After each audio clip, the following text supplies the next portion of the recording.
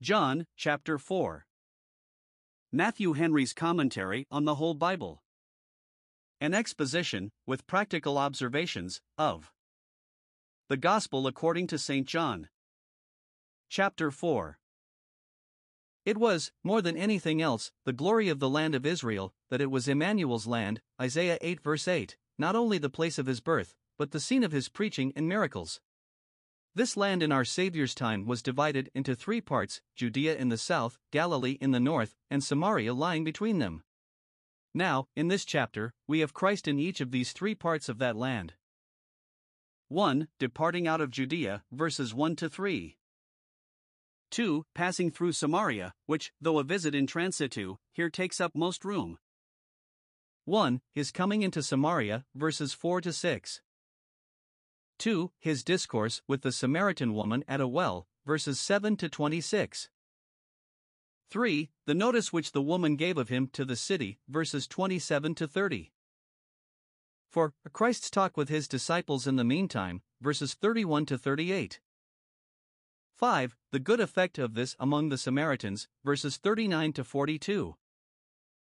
3. We find him residing for some time in Galilee, verses 43 to 46, and is curing a nobleman's son there, that was at death's door, verses 46 to 54. John 4 verses 1 to 3. We read of Christ's coming into Judea, chapter 3 verse 22, after he had kept the feast at Jerusalem, and now he left Judea 4 months before harvest, as is said here, verse 35, so that it is computed that he stayed in Judea about 6 months, to build upon the foundation John had laid there. We have no particular account of his sermons and miracles there, only in general, verse 1.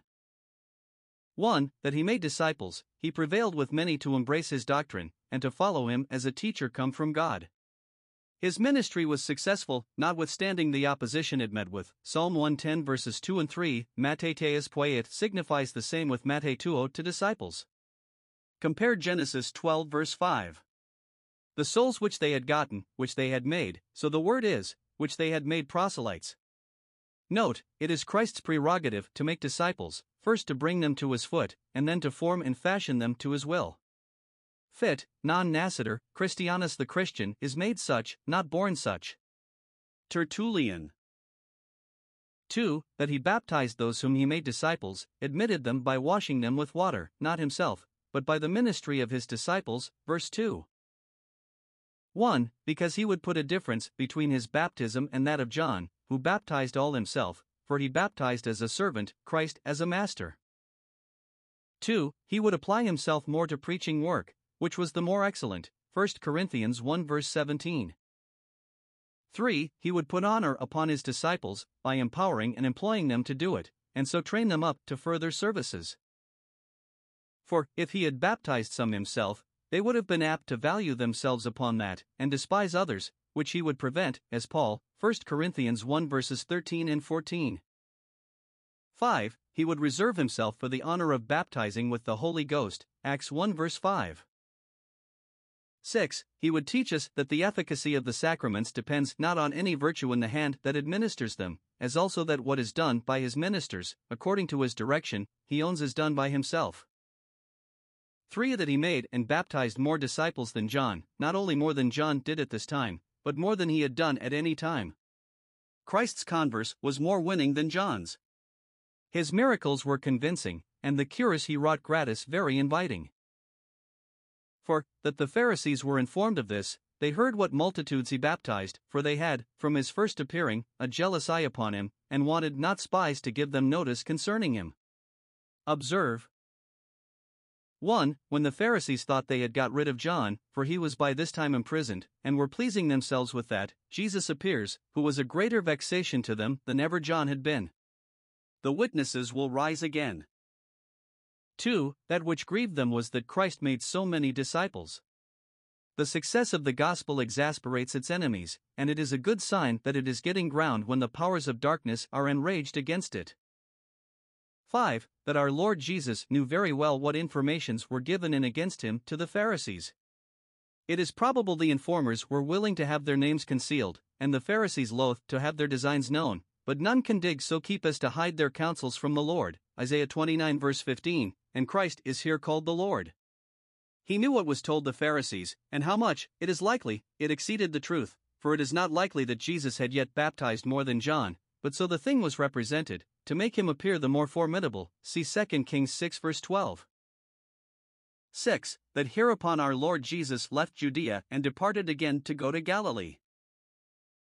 1. He left Judea, because he was likely to be persecuted there even to the death, such was the rage of the Pharisees against him, and such their impious policy to devour the man-child in his infancy. To escape their designs, Christ quitted the country, and went where what he did would be less provoking than just under their eye. 4. 1. His hour was not yet come, chapter 7 verse 30, the time fixed in the counsels of God, and the Old Testament prophecies, for Messiah's being cut off. He had not finished his testimony, and therefore would not surrender or expose himself. 2. The disciples he had gathered in Judea were not able to bear hardships, and therefore he would not expose them. 3. Hereby he gave an example to his own rule: when they persecute you in one city, flee to another. We are not called to suffer, while we may avoid it without sin, and therefore, though we may not, for our own preservation, change our religion, yet we may change our place. Christ secured himself, not by a miracle, but in a way common to men, for the direction and encouragement of his suffering people. 2. He departed into Galilee, because he had work to do there, and many friends and fewer enemies. He went to Galilee now. 1. Because John's ministry had now made way for him there, for Galilee, which was under Herod's jurisdiction, was the last scene of John's baptism. 2. Because John's imprisonment had now made room for him there. That light being now put under a bushel, the minds of people would not be divided between him and Christ. Thus both the liberties and restraints of good ministers are for the furtherance of the gospel, Philippians 1:12. But to what purpose does he go into Galilee for safety? Herod, the persecutor of John, will never be the protector of Jesus. Chemnitius here notes, Pian hac vita quos fugent habent, ad quos vero fugent ut intuitos int non habent, nisi ad te, Deus, que solus refugium nostrum is. The pious have those, in this life, to whom they can fly, but they have none to fly to, who can afford them refuge, except thee, O God. John 4 verses 4 to 26.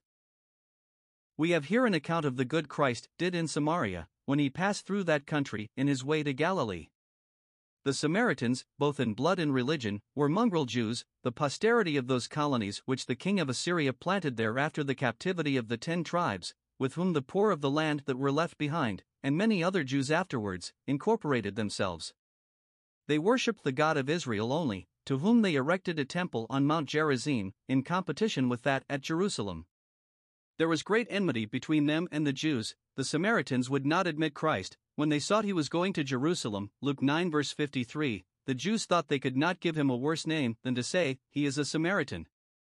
When the Jews were in prosperity, the Samaritans claimed kindred to them, Ezra 4 verse 2, but, when the Jews were in distress, they were Medes and Persians, see Joseph.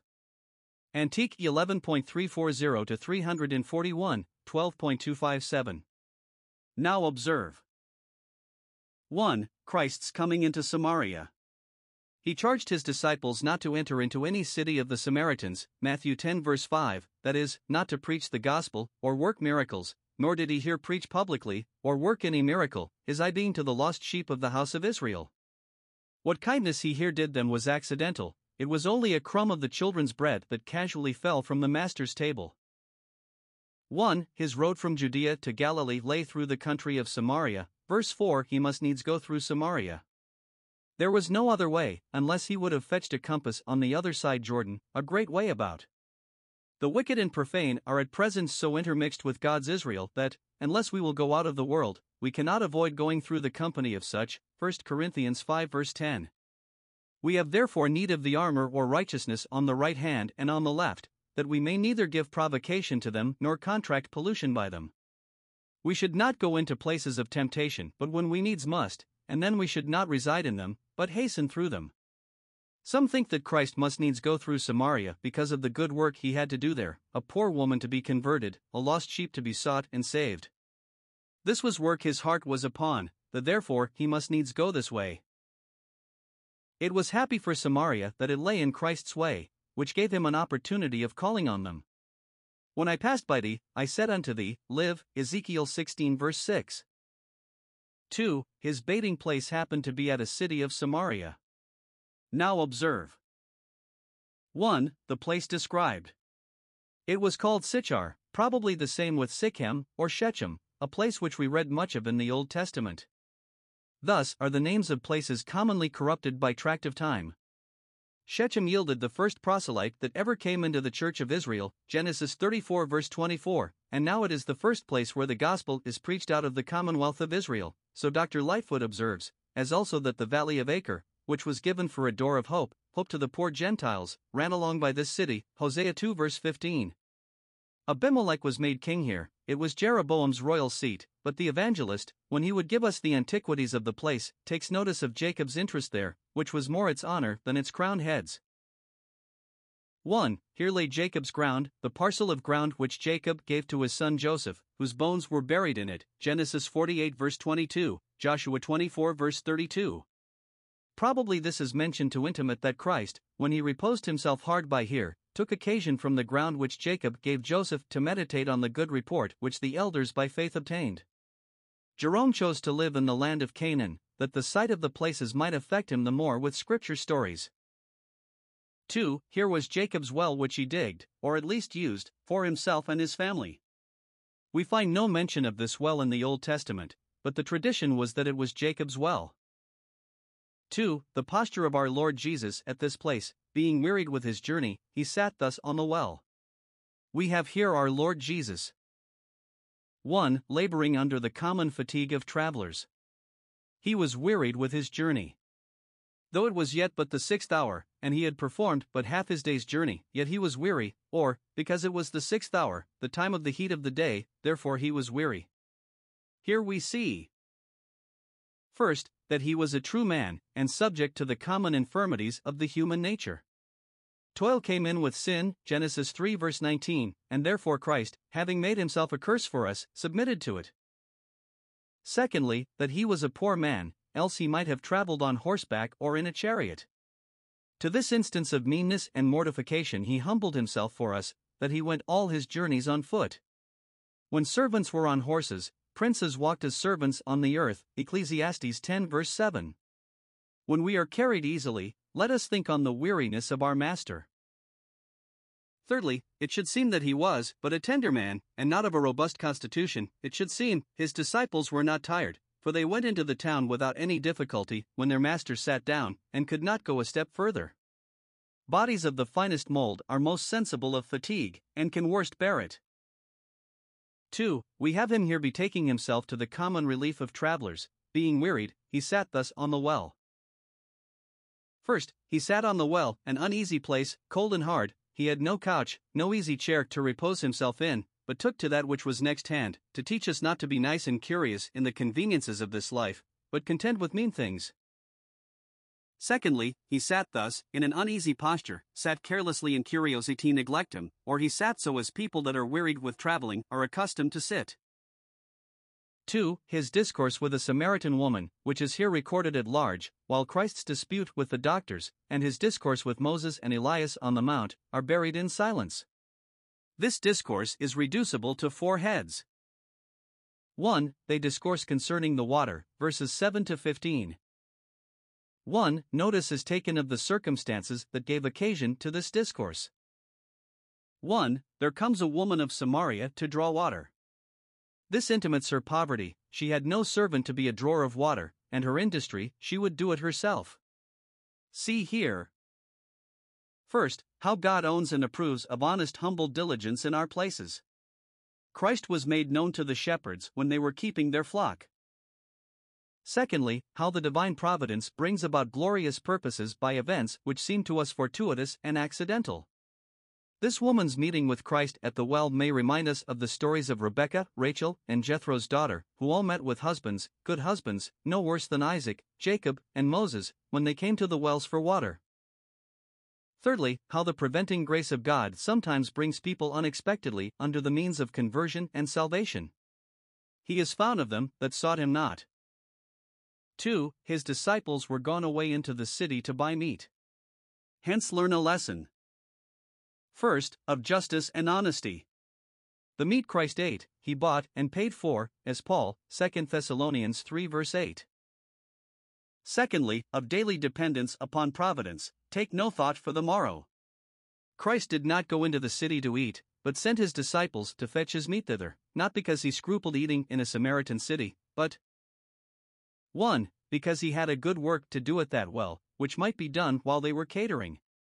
It is wisdom to fill up our vacant minutes with that which is good, that the fragments of time may not be lost.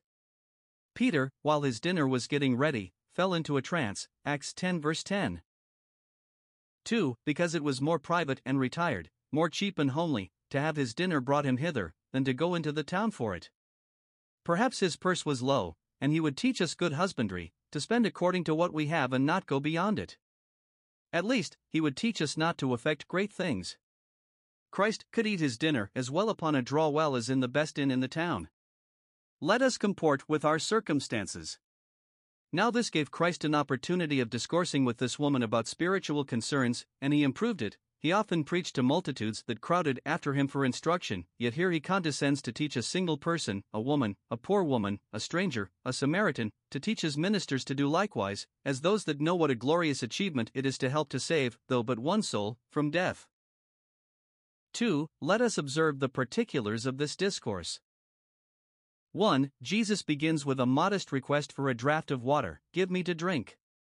He that for our sakes became poor here becomes a beggar, that those who are in want, and cannot dig, may not be ashamed to beg.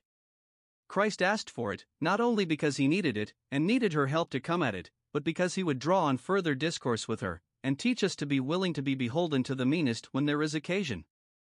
Christ is still begging in his poor members, and a cup of cold water, like this here, given to them in his name, shall not lose its reward. 2. The woman, though she does not deny his request, yet quarrels with him because he did not carry on the humor of his own nation. Verse 9. How is it? Observe. First, what a mortal feud there was between the Jews and the Samaritans. The Jews have no dealings with the Samaritans.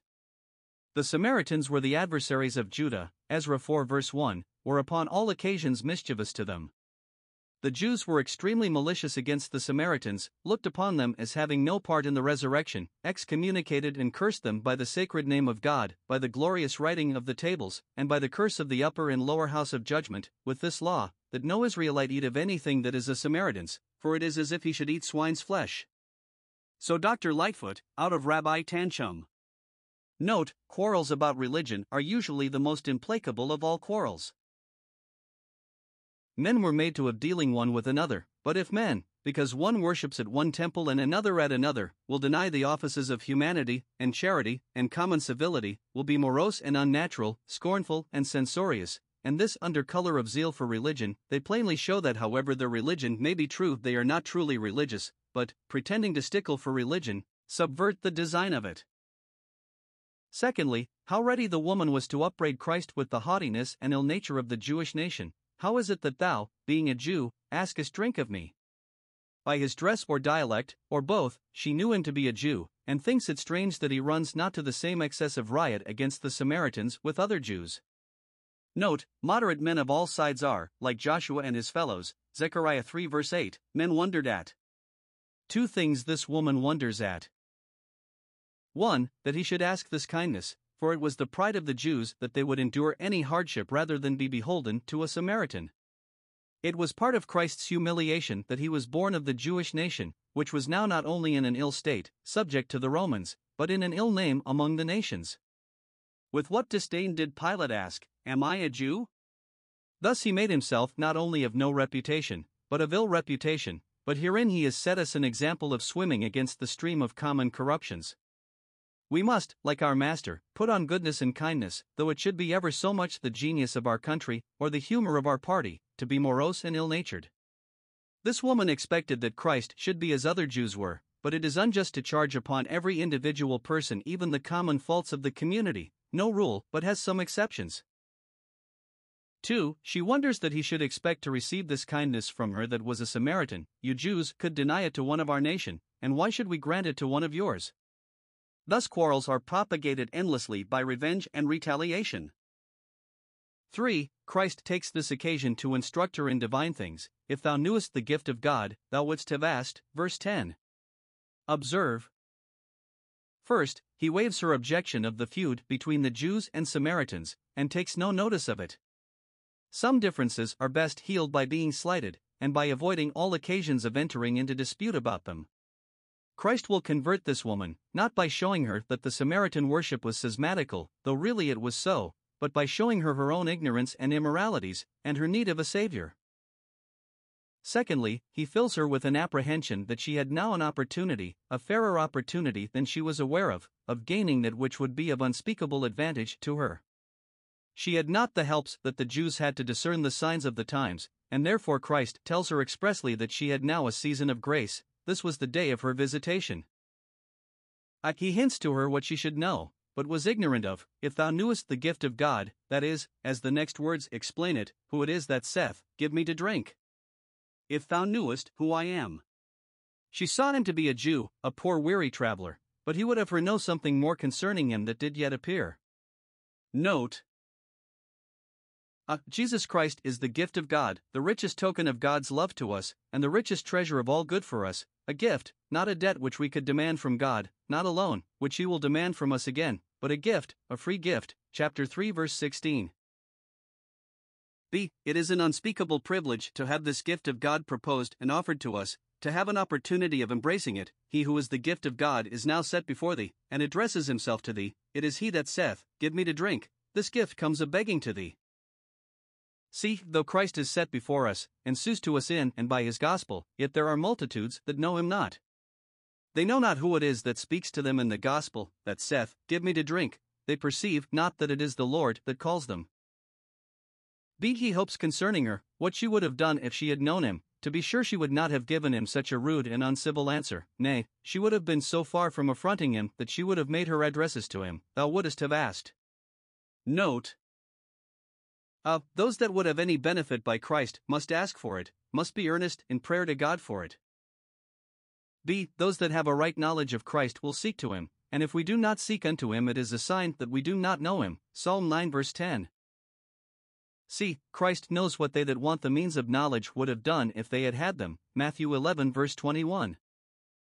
C. He assures her what he would have done for her if she had applied to him. He would have given thee, and not have upbraided thee as thou doest me, living water. By this living water is meant the Spirit, who is not like the water in the bottom of the well, for some of which he asked, but like living or running water, which was much more valuable. Note. A. The Spirit of grace is as living water, see chapter 7 verse 38.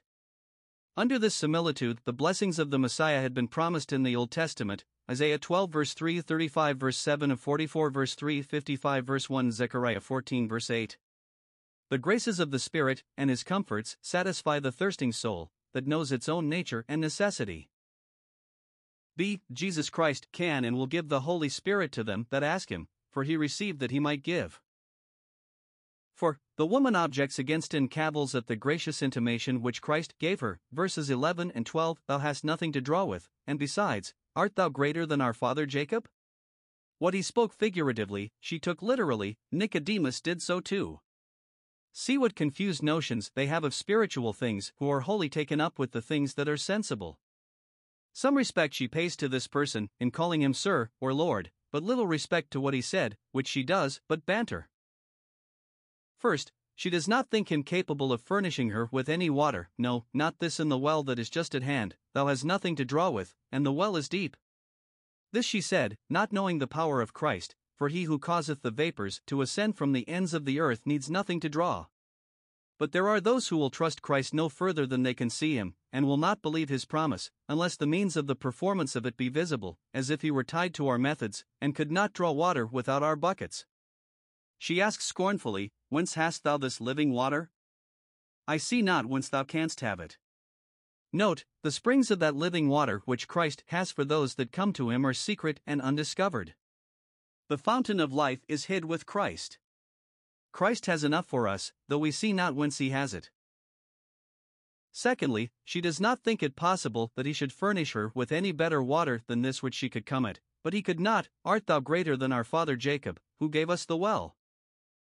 We will suppose the tradition true, that Jacob himself, and his children, and cattle, did drink of this well. And we may observe from it The power and providence of God, in the continuance of the fountains of water from generation to generation, by the constant circulation of the rivers, like the blood in the body, Ecclesiastes 1 verse 7, to which circulation perhaps the flux and reflux of the sea, like the pulses of the heart, contribute. B. The plainness of the patriarch Jacob, his drink was water, and he and his children drank of the same well with his cattle. B. Yet, allowing that to be true, she was out in several things, as A. In calling Jacob father.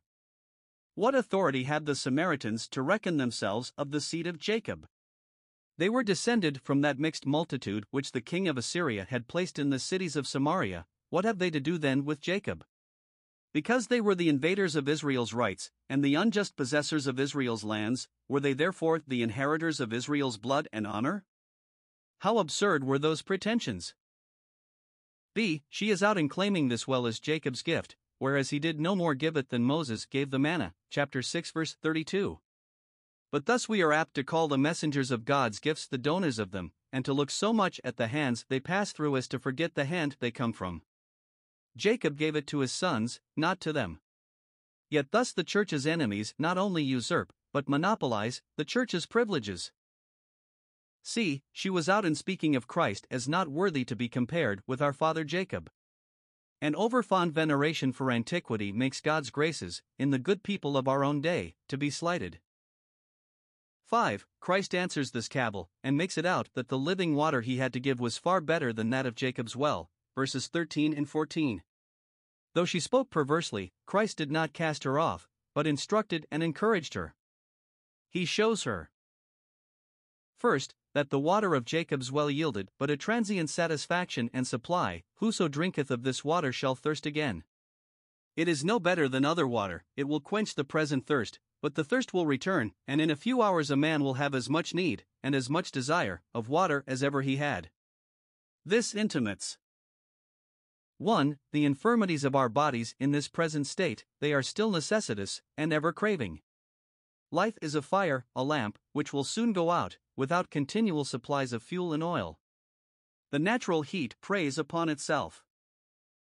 2. The imperfections of all our comforts in this world, they are not lasting, nor our satisfaction in them remaining.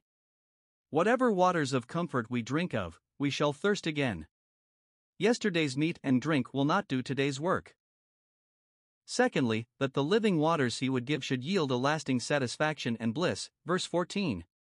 Christ's gifts appear most valuable when they come to be compared with the things of this world, for there will appear no comparison between them. Whoever partakes of the Spirit of grace, and the comforts of the everlasting gospel, he shall never thirst, he shall never want that which will abundantly satisfy his soul's desires. They are longing, but not languishing. A desiring thirst he has, nothing more than God, still more and more of God, but not a despairing thirst. B. Therefore he shall never thirst, because this water that Christ gives shall be in him a well of water. He can never be reduced to extremity that has in himself a fountain of supply and satisfaction. A. Ever ready, for it shall be in him. The principle of grace planted in him is the spring of his comfort, see chapter 7 verse 38. A good man is satisfied from himself, for Christ dwells in his heart. The anointing abides in him, he needs not sneak to the world for comfort. The work and the witness of the Spirit in the heart furnish him with a firm foundation of hope and an overflowing fountain of joy. B. Never failing, for it shall be in him a well of water. He that has at hand only a bucket of water needs not thirst as long as this lasts, but it will soon be exhausted. But believers have in them a well of water, overflowing, ever flowing. The principles and affections which Christ's holy religion forms in the souls of those that are brought under the power of it are this well of water. A. It is springing up, ever in motion, which bespeaks the actings of grace strong and vigorous. If good truths stagnate in our souls, like standing water, they do not answer the end of our receiving them. If there be a good treasure in the heart, we must thence bring forth good things. B. It is springing up unto everlasting life, which intimates, first, the aims of gracious actings. A sanctified soul has its eye upon heaven, means this, designs this, does all for this, will take up with nothing short of this. Spiritual life springs up towards its own perfection in eternal life. Secondly, the constancy of those actings, it will continue springing up till it come to perfection. Thirdly, the crown of them, eternal life at last. The living water rises from heaven, and therefore rises towards heaven, see Ecclesiastes 1 verse 7. And now is not this water better than that of Jacob's well? 6. The woman, whether in jest or earnest is hard to say, begs of him to give her some of this water. Verse 15, give me this water, that I thirst not. First, some think that she speaks tauntingly, and ridicules what Christ had said as mere stuff, and, in derision of it, not desires, but challenges him to give her some of this water, a rare invention. It will save me a great deal of pains if I never come hither to draw. But, secondly, others think that it was a well-meant but weak and ignorant desire. She apprehended that he meant something very good and useful, and therefore saith Amen, at a venture. Whatever it be, let me have it, who will show me any good? Ease, or saving of labor, is a valuable good to poor laboring people. Note 1. Even those that are weak and ignorant may yet have some faint and fluctuating desires towards Christ and his gifts, and some good wishes of grace and glory. 2. Carnal hearts, in their best wishes, look no higher than carnal ends. Give it to me, saith she, not that I may have everlasting life, which Christ proposed, but that I come not hither to draw. 2. The next subject of discourse with this woman in concerning her husband, verses 16 to 18. It was not to let fall the discourse of the water of life that Christ started this, as many who will bring in any impertinence in conversation that they may drop a serious subject, but it was with a gracious design that Christ mentioned it. What he had said concerning his grace and eternal life he found had made little impression upon her, because she had not been convinced of sin. Therefore, waiving the discourse about the living water, he sets himself to awaken her conscience, to open the wound of guilt, and then she would more easily apprehend the remedy by grace. And this is the method of dealing with souls. They must first be made weary and heavy laden under the burden of sin, and then brought to Christ for rest, first pricked to the heart, and then healed.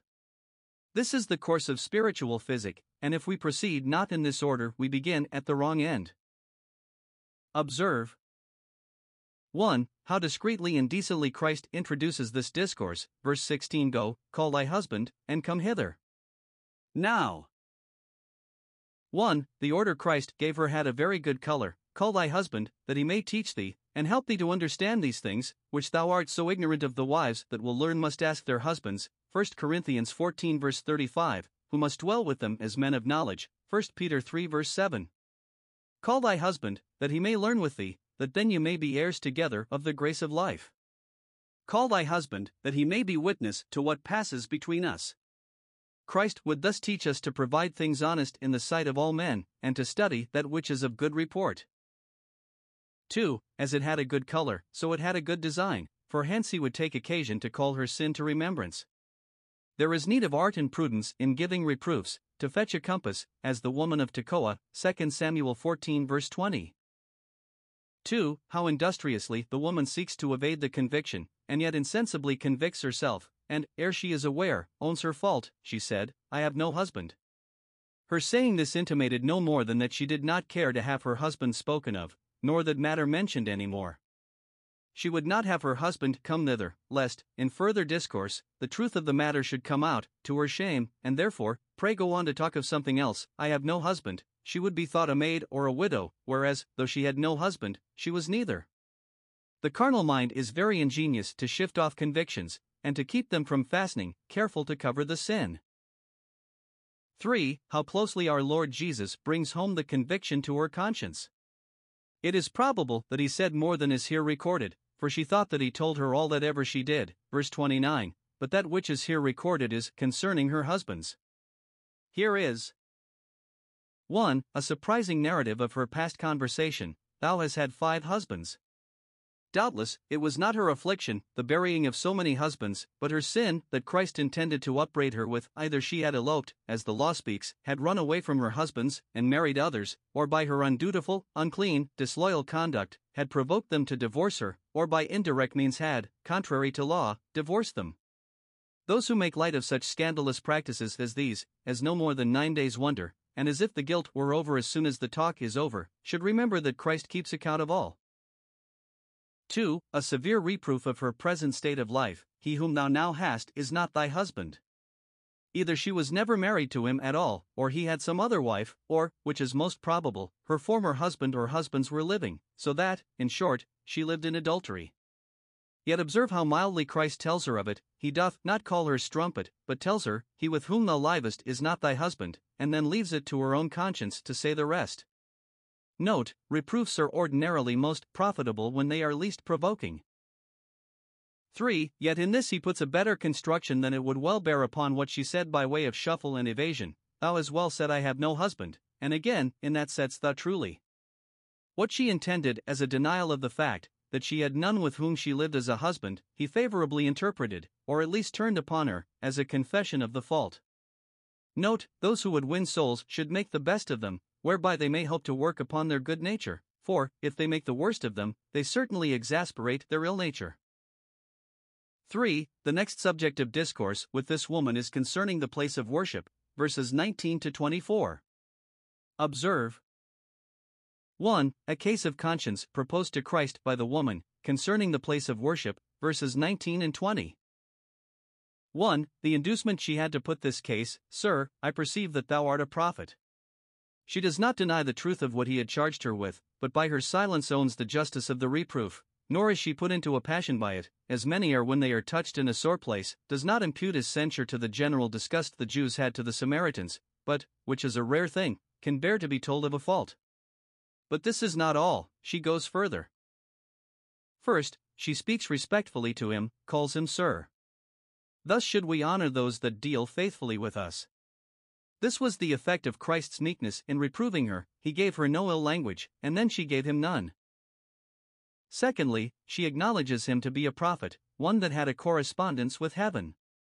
Note, the power of the word of Christ in searching the heart and convincing the conscience of secret sins is a great proof of its divine authority. 1 Corinthians 14 verses 24 and 25. Thirdly, she desires some further instruction from him. Many that are not angry at their reprovers, nor fly in their faces, yet are afraid of them and keep out of their way, but this woman was willing to have some more discourse with him that told her of her faults. 2. The case itself that she propounded concerning the place of religious worship in public. Some think that she started this to shift off further discourse concerning her sin. Controversies in religion often prove great prejudices to serious godliness, but, it should seem, she proposed it with a good design. She knew she must worship God, and desired to do it aright, and therefore, meeting with a prophet, begs his direction. Note, it is our wisdom to improve all opportunities of getting knowledge in the things of God. When we are in company with those that are fit to teach, let us be forward to learn, and have a good question ready to put to those who are able to give a good answer. It was agreed between the Jews and the Samaritans that God is to be worshipped. Even those who were such fools as to worship false gods were not such brutes as to worship none, and that religious worship is an affair of great importance. Men would not contend about it if they were not concerned about it. But the matter in variance was where they should worship God. Observe how she states the case. First, as for the Samaritans, our fathers worshipped in this mountain, near to this city and this well. There the Samaritan temple was built by Sanballat, in favor of which she insinuates. 1. That whatever the temple was, the place was holy. It was Mount Gerizim, the mount in which the blessings were pronounced, and some think the same on which Abraham built his altar, Genesis 12 verses 6 and 7, and Jacob his, Genesis 33 verses 18 to 20. 2. That it might plead prescription, our fathers worshipped here. She thinks they have antiquity, tradition, and succession on their side. A vain conversation often supports itself with this, that it was received by tradition from our fathers. But she had little reason to boast of their fathers, for, when Antiochus persecuted the Jews, the Samaritans, for fear of sharing with them in their sufferings, not only renounced all relation to the Jews, but surrendered their temple to Antiochus, with a request that it might be dedicated to Jupiter Olympus, and called by his name. Joseph.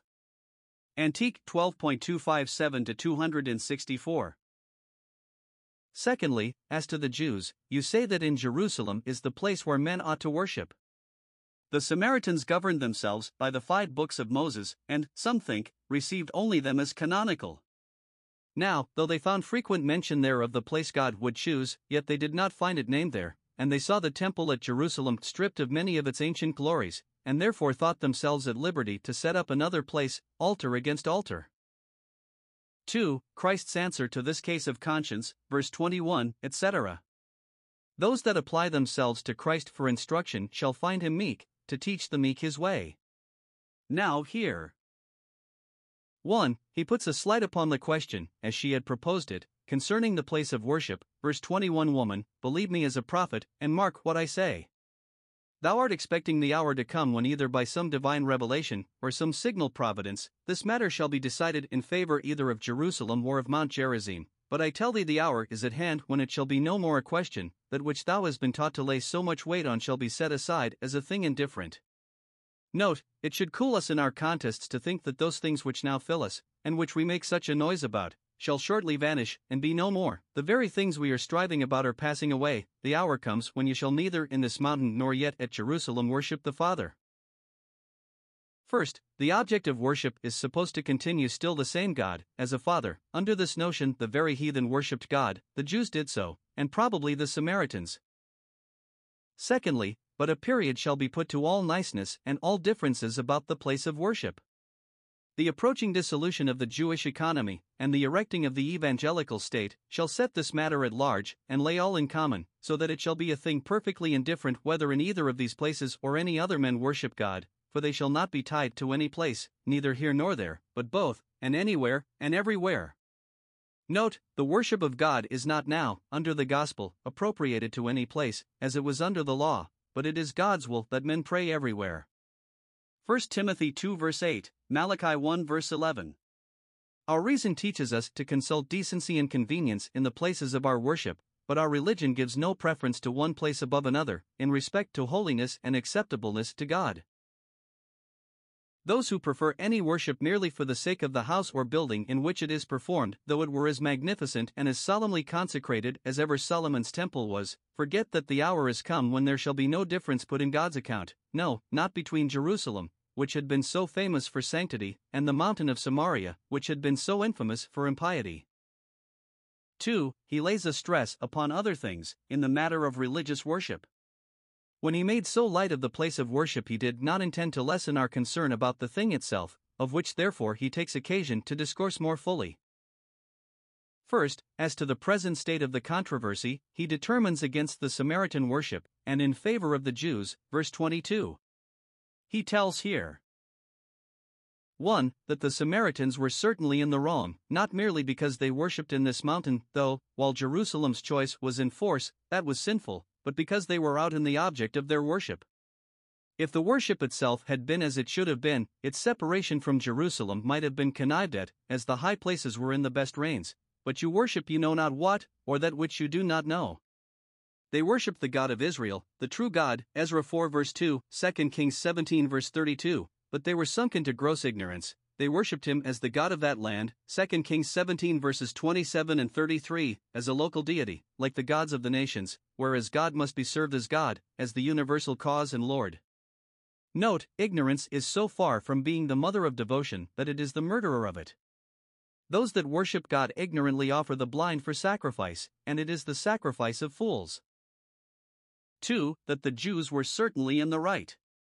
4. 1. We know what we worship. We go upon sure grounds in our worship, for our people are catechized and trained up in the knowledge of God, as he has revealed himself in the Scripture. Note, those who by the Scriptures have obtained some knowledge of God, a certain though not a perfect knowledge, may worship him comfortably to themselves, and acceptably to him, for they know what they worship. Christ elsewhere condemns the corruptions of the Jews' worship, Matthew 15 verse 9, and yet here defends the worship itself. The worship may be true where yet it is not pure and entire. Observe, our Lord Jesus was pleased to reckon himself among the worshippers of God, we worship. Though he was a son, and then are the children free, yet learned he this obedience, in the days of his humiliation. Let not the greatest of men think the worship of God below them, when the Son of God himself did not. 2. Salvation is of the Jews, and therefore they know what they worship, and what grounds they go upon in their worship. Not that all the Jews were saved, nor that it was not possible, but that many of the Gentiles and Samaritans might be saved, for in every nation he that fears God and works righteousness is accepted of him. But 1. The author of eternal salvation comes of the Jews, appears among them, Romans 9 verse 5, and is sent first to bless them. 2. The means of eternal salvation are afforded to them. The word of salvation, Acts 13 verse 26, was of the Jews. It was delivered to them, and other nations derived it through them.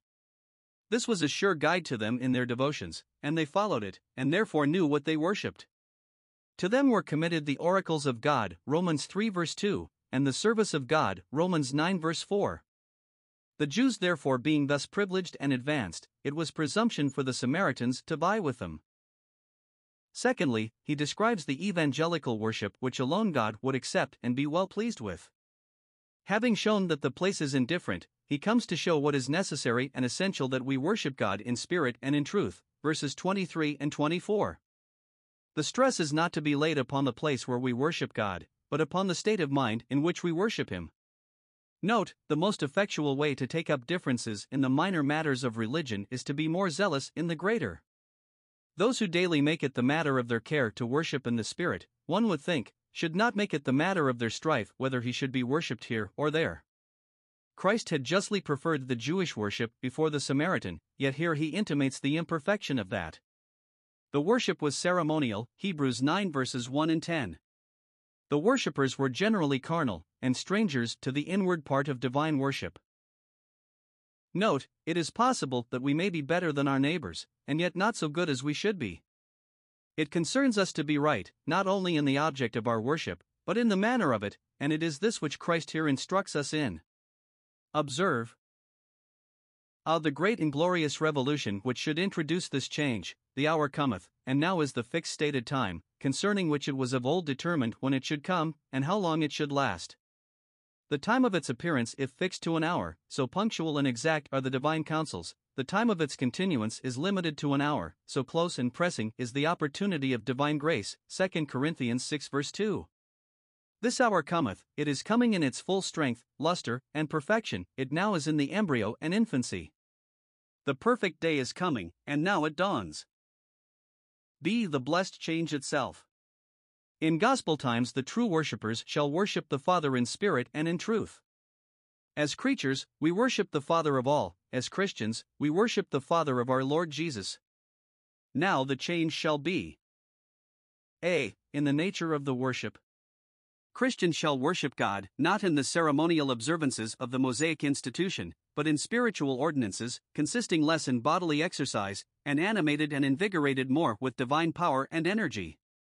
The way of worship which Christ has instituted is rational and intellectual, and refined from those external rites and ceremonies with which the Old Testament worship was both clouded and clogged.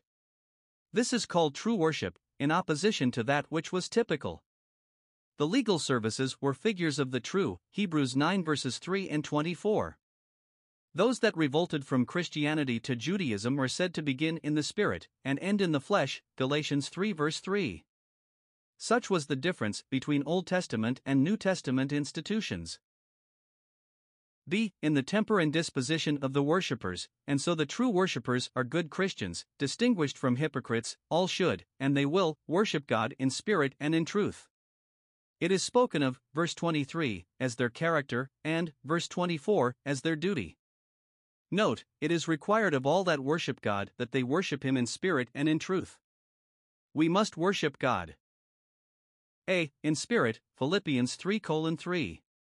We must depend upon God's Spirit for strength and assistance, laying our souls under His influences and operations. We must devote our own spirits to, and employ them in, the service of God, Romans 1 verse 9, must worship Him with fixedness of thought and a flame of affection, with all that is within us. Spirit is sometimes put for the new nature, in opposition to the flesh, which is the corrupt nature, and so to worship God with our spirits is to worship Him with our graces, Hebrews 12 verse 28. B. In truth, that is, in sincerity. God requires not only the inward part in our worship, but truth in the inward part, Psalm 51 verse 6. We must mind the power more than the form, must aim at God's glory, and not to be seen of men, draw near with a true heart, Hebrews 10 verse 22. Thirdly, he intimates the reasons why God must be thus worshipped. Because in gospel times they, and they only, are accounted the true worshippers. The gospel erects a spiritual way of worship, so that the professors of the gospel are not true in their profession, do not live up to gospel light and laws, if they do not worship God in spirit and in truth.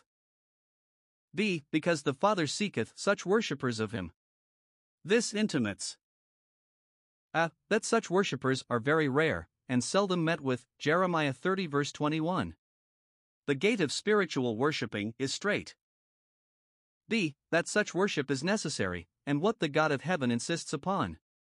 When God comes to inquire for worshippers, the question will not be, who worshipped at Jerusalem, but, who worshipped in spirit. That will be the touchstone. C. That God is greatly well pleased with and graciously accepts such worship and such worshippers. I have desired it, Psalm 132 verses 13 and 14, Canticles 2:14. D. That there has been, and will be to the end, a remnant of such worshippers. His seeking such worshippers implies his making them such. God is in all ages gathering into himself a generation of spiritual worshippers. C. Because God is a spirit. Christ came to declare God to us, chapter 1 verse 18, and this he has declared concerning him. He declared it to this poor Samaritan woman, for the meanest are concerned to know God, and with this design, to rectify her mistakes concerning religious worship, to which nothing would contribute more than the right knowledge of God. Note A. God is a spirit, for he is an infinite and eternal mind, an intelligent being, incorporeal, immaterial, invisible, and incorruptible. It is easier to say what God is not than what he is. A spirit has not flesh and bones, but who knows the way of a spirit? If God were not a spirit, he could not be perfect, nor infinite, nor eternal, nor independent, nor the Father of spirits. B. The spirituality of the divine nature is a very good reason for the spirituality of divine worship. If we do not worship God, who is a spirit, in the spirit, we neither give him the glory due to his name, and so do not perform the act of worship, nor can we hope to obtain his favor and acceptance, and so we miss of the end of worship. Matthew 15 verses 8 and 9. 4. The last subject of discourse with this woman is concerning the Messiah, verses 25 and 26. Observe here. 1. The faith of the woman, by which she expected the Messiah. I know that Messiah cometh and he will tell us all things. She had nothing to object against what Christ had said. His discourse was, for aught she knew, what might become the Messiah then expected, but from him she would receive it, and in the meantime she thinks it best to suspend her belief.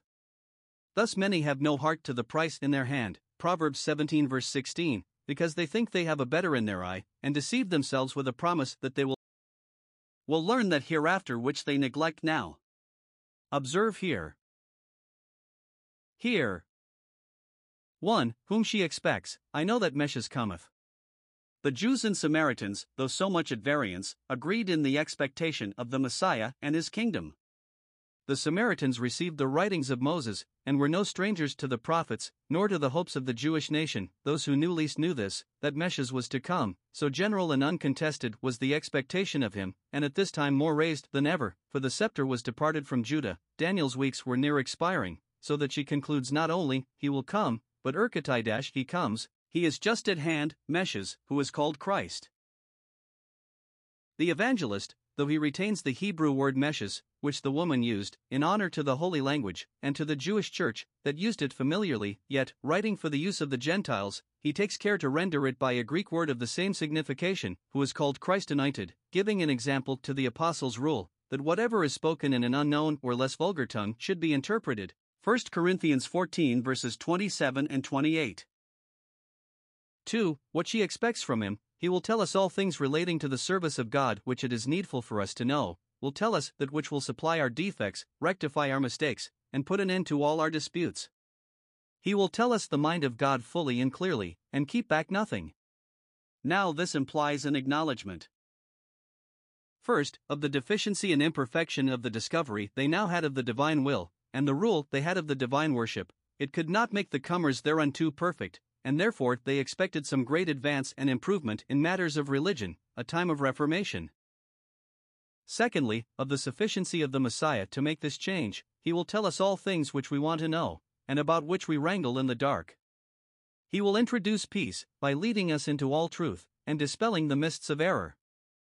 It seems, this was the comfort of good people in those dark times, that light would arise, if they found themselves at a loss, and run aground. It was a satisfaction to them to say, when Messiah comes, he will tell us all things, as it may be to us now with reference to his second coming. Now we see through a glass, but then face to face.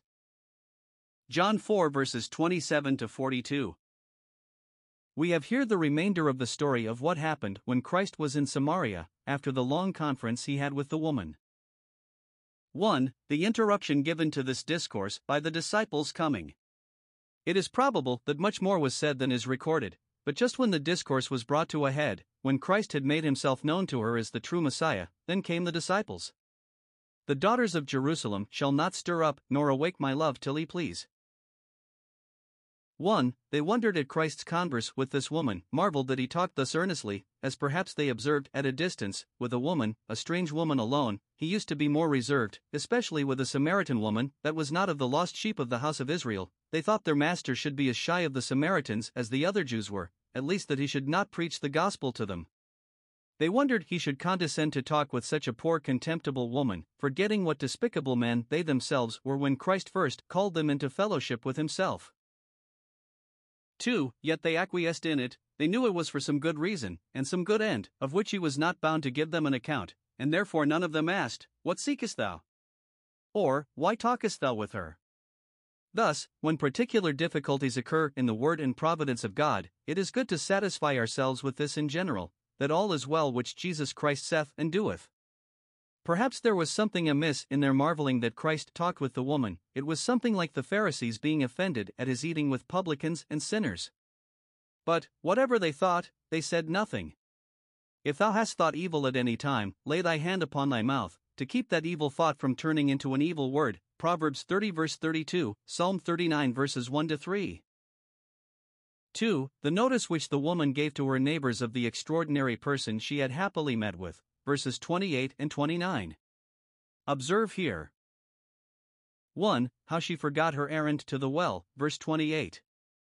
Therefore, because the disciples were come, and broke up the discourse, and perhaps she observed they were not pleased with it, she went her way. She withdrew, in civility to Christ, that he might have leisure to eat his dinner. She delighted in his discourse, but would not be rude. Everything is beautiful in its season. She supposed that Jesus, when he had dined, would go forward in his journey, and therefore hastened to tell her neighbors, that they might come quickly. Yet a little while is the light with you. See how she improved time. When one good work was done, she applied herself to another. When opportunities of getting good cease, or are interrupted, we should seek opportunities of doing good. When we have done hearing the word, then is a time to be speaking of it. Notice is taken of her leaving her water pot or pail. 1. She left it in kindness to Christ, that he might have water to drink. He turned water into wine for others, but not for himself. Compare this with Rebekah's civility to Abraham's servant, Genesis 24 verse 18, and see that promise, Matthew 10 verse 42. 2. She left it that she might make the more haste into the city, to carry thither these good tidings. Those whose business it is to publish the name of Christ must not encumber or entangle themselves with anything that will retard or hinder them therein. When the disciples are to be made fishers of men, they must forsake all. 3. She left her water pot, as one careless of it, being wholly taken up with better things. Note, those who are brought to the knowledge of Christ will show it by a holy contempt of this world and the things of it. And those who are newly acquainted with the things of God must be excused, if at first they be so taken up with the new world into which they are brought that the things of this world seem to be for a time wholly neglected. Mr. Hildesham, in one of his sermons on this verse, from this instance largely justifies those who leave their worldly business on weekdays to go to hear sermons. 2. How she minded her errand to the town, for her heart was upon it. She went into the city, and said to the men, probably the aldermen, the men in authority, whom, it may be, she found met together upon some public business, or to the men, that is, to every man she met in the streets, she proclaimed it in the chief places of concourse, Come, see a man who told me all things that ever I did. Is not this the Christ? Observe. 1. How solicitous she was to have her friends and neighbors acquainted with Christ. When she had found that treasure, she called together her friends and neighbors, as Luke 15 verse 9, not only to rejoice with her, but to share with her, knowing there was enough to enrich herself and all that would partake with her. Note, they that have been themselves with Jesus, and have found comfort in him, should do all they can to bring others to him. Has he done us the honor to make himself known to us? Let us do him the honor to make him known to others, nor can we do ourselves a greater honor. This woman becomes an apostle. Quae scordum fuerat egressa, regreditor magistra evangelica. She who went forth a specimen of impurity returns a teacher of evangelical truth, saith Oretius. Christ had told her to call her husband, which she thought was warrant enough to call everybody. She went into the city where she dwelt, among her kinsfolks and acquaintance. Though every man is my neighbor that I have opportunity of doing good to, yet I have most opportunity, and therefore lie under the greatest obligations, to do good to those that live near me. Where the tree falls, there let it be made useful. 2. How fair and ingenuous she was in the notice she gave them concerning this stranger she had met with.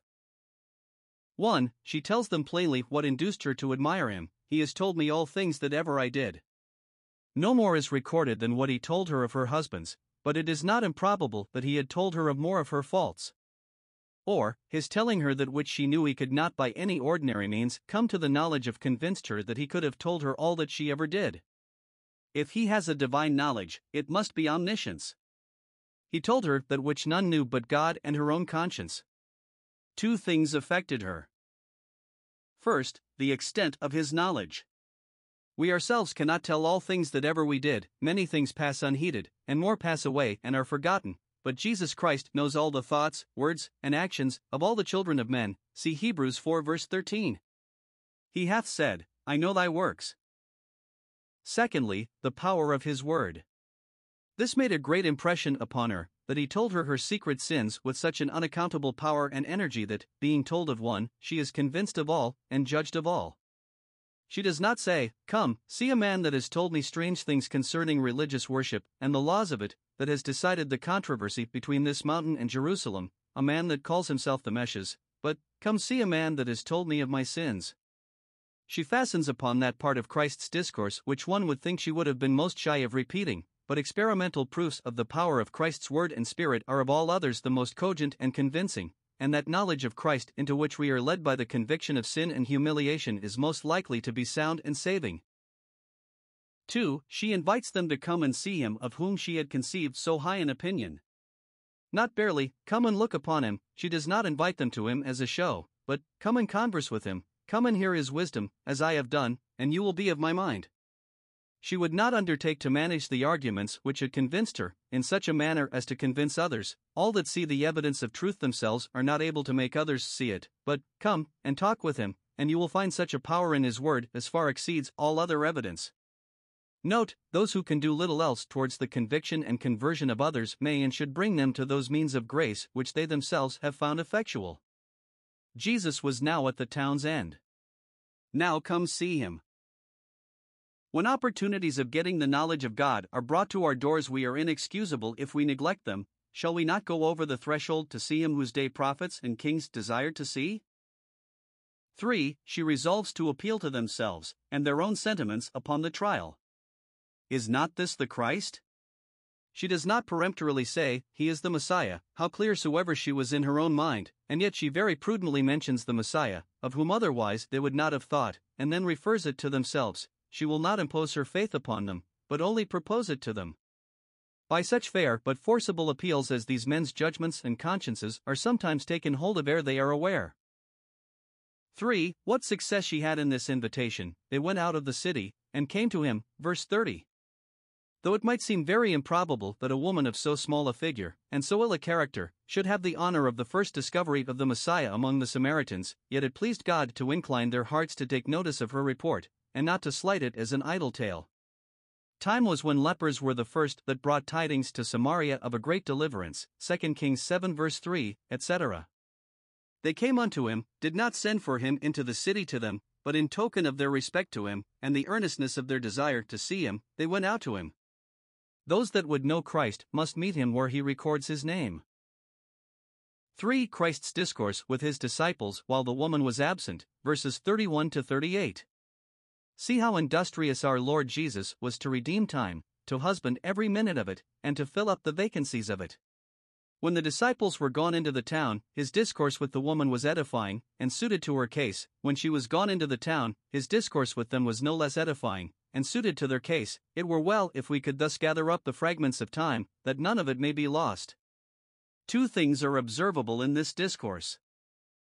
1. How Christ expresses the delight which he himself had in his work. His work was to seek and save that which was lost, to go about doing good. Now with this work we here find him wholly taken up. 4. 1. He neglected his meat and drink for his work. When he sat down upon the well, he was weary, and needed refreshment, but this opportunity of saving souls made him forget his weariness and hunger. And he minded his food so little that 1. His disciples were forced to invite him to it. They prayed him, they pressed him, saying, Master, eat. It was an instance of their love to him that they invited him, lest he should be faint and sick for want of some support, but it was a greater instance of his love to souls that he needed invitation. Let us learn hence a holy indifference even to the needful supports of life, in comparison with spiritual things. 2. He minded it so little that they suspected he had had meat brought him in their absence. Verse 33. Has any man brought him aught to eat? He had so little appetite for his dinner that they were ready to think he had dined already. Those that make religion their business will, when any of its affairs are to be attended, prefer them before their food, as Abraham's servant, that would not eat till he had told his errand, Genesis 24 verse 33, and Samuel, that would not sit down till David was anointed, 1 Samuel 16 verse 11. 2. He made his work his meat and drink. The work he had to do among the Samaritans, the prospect he now had of doing good to many, this was meat and drink to him. It was the greatest pleasure and satisfaction imaginable. Never did a hungry man, or an epicure, expect a plentiful feast with so much desire, nor feed upon its dainties with so much delight, as our Lord Jesus expected and improved an opportunity of doing good to souls. Concerning this he saith, 1. That it was such meat as the disciples knew not of. They did not imagine that he had any design or prospect of planting his gospel among the Samaritans. This was a piece of usefulness they never thought of. Note, Christ by his gospel and spirit does more good to the souls of men than his own disciples know of or expect. This may be said of good Christians too, who live by faith, that they have meat to eat which others know not of, joy with which a stranger does not intermeddle. Now this word made them ask, Has any man brought him aught to eat? So apt were even his own disciples to understand him after a corporal and carnal manner when he used similitudes. 2. That the reason why his work was his meat and drink was because it was his Father's work, his Father's will. My meat is to do the will of him that sent me. Verse 34. Note, first, the salvation of sinners is the will of God, and the instruction of them in order thereunto is his work. See 1 Timothy 2 verse 4. There is a chosen remnant whose salvation is in a particular manner his will. Secondly, Christ was sent into the world on this errand, to bring people to God, to know him and to be happy in him. Thirdly, he made this work his business and delight. When his body needed food, his mind was so taken up with this that he forgot both hunger and thirst, both meat and drink. Nothing could be more grateful to him than doing good. When he was invited to meat he went, that he might do good, for that was his meat always. Fourthly, he was not only ready upon all occasions to go to his work, but he was earnest and in care to go through it, and to finish his work in all the parts of it. He resolved never to quit it, nor lay it down, till he could say, It is finished.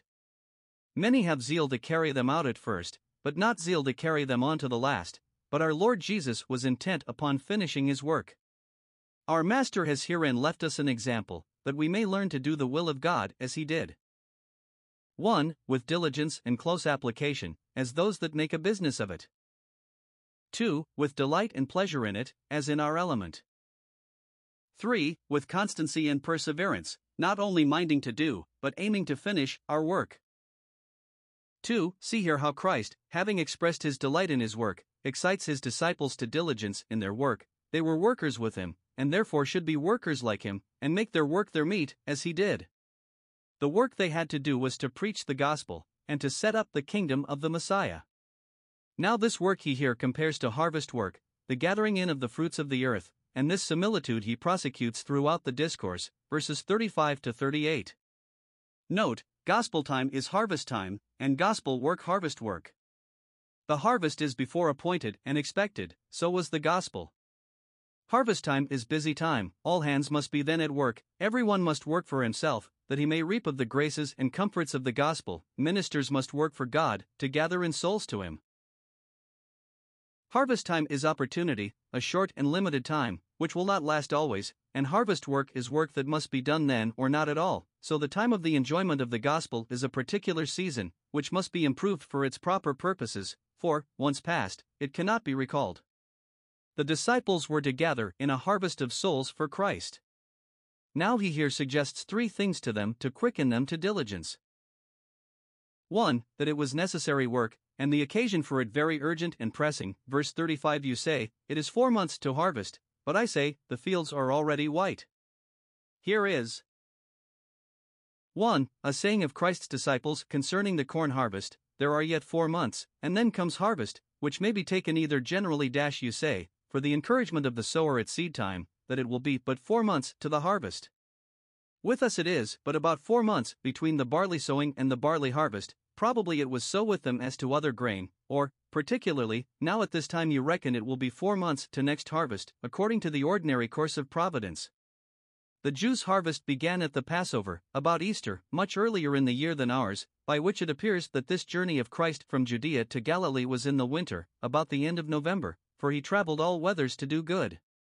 God has not only promised us a harvest every year, but has appointed the weeks of harvest, so that we know when to expect it, and take our measures accordingly. 2. A saying of Christ's concerning the gospel harvest, his heart was as much upon the fruits of his gospel as the hearts of others were upon the fruits of the earth, and to this he would lead the thoughts of his disciples. Look, the fields are already white unto the harvest. First, here in this place, where they now were, there was harvest work for him to do. They would have him to eat, verse 31. Eat, saith he, I have other work to do, that is more needful. Look what crowds of Samaritans are coming out of the town over the fields that are ready to receive the gospel. Probably there were many now in view. People's forwardness to hear the word is a great excitement to ministers' diligence and liveliness in preaching it. Secondly, in other places, all the country over, there was harvest work enough for them all to do. Consider the regions, think of the state of the country, and you will find there are multitudes as ready to receive the gospel as a field of corn that is fully ripe is ready to be reaped. The fields were now made white to the harvest.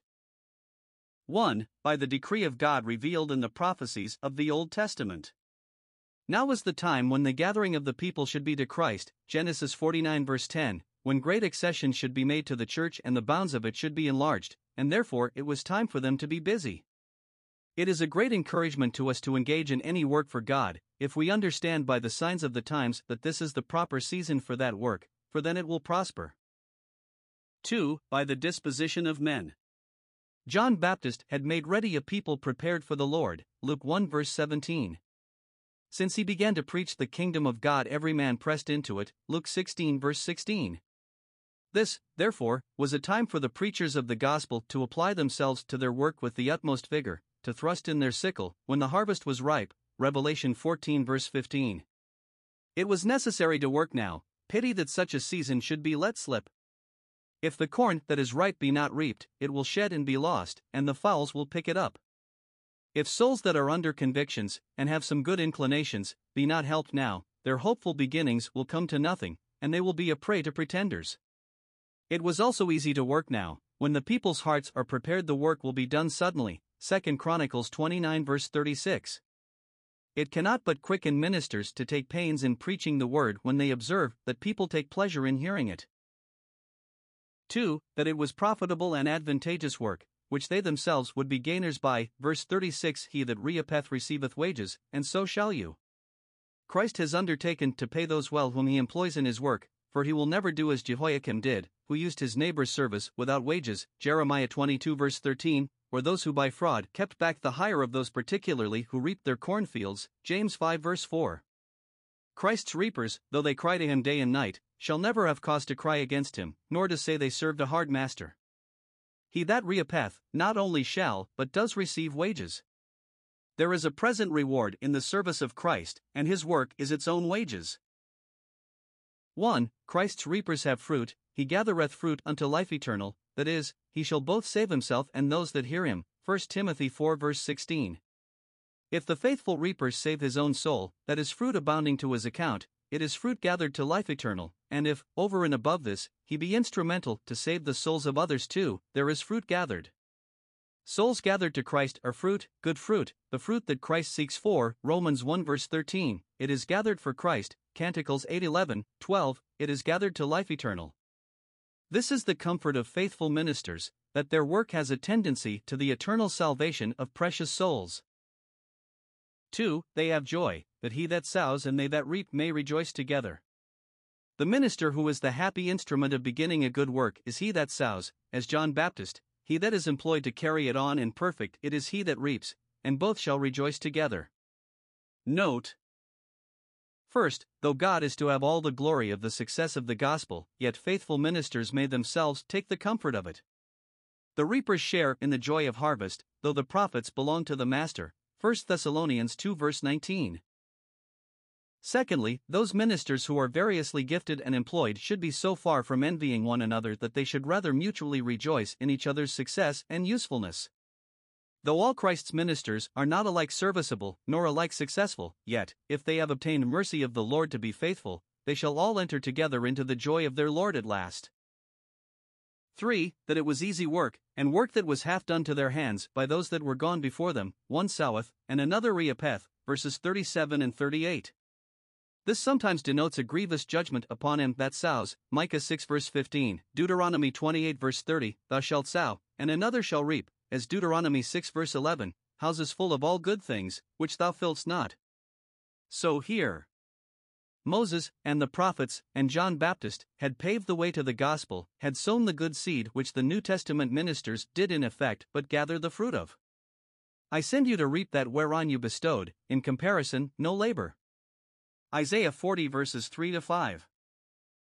1. This intimates two things concerning the Old Testament ministry. First, that it was very much short of the New Testament ministry. Moses and the prophets sowed, but they could not be said to reap, so little did they see of the fruit of their labors. Their writings have done much more good since they left us than ever their preaching did. Secondly, that it was very serviceable to the New Testament ministry, and made way for it. The writings of the prophets, which were read in the synagogues every Sabbath day, raised people's expectations of the Messiah, and so prepared them to bid him welcome. Had it not been for the seed sown by the prophets, this Samaritan woman could not have said, "We know that Messiah cometh." The writings of the Old Testament are in some respects more useful to us than they could be to those to whom they were first written, because better understood by the accomplishment of them. See 1 Peter 1 verse 12, Hebrews 4 verse 2, Romans 16 verses 25 and 26.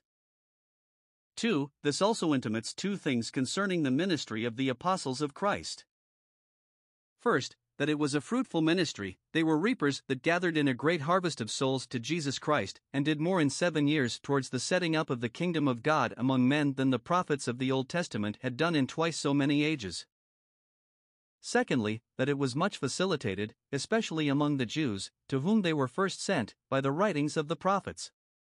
The prophets sowed in tears, crying out, "We have labored in vain," the apostles reaped in joy, saying, "Thanks be to God, who always causeth us to triumph." Note, from the labors of ministers that are dead and gone much good fruit may be reaped by the people that survive them and the ministers that succeed them.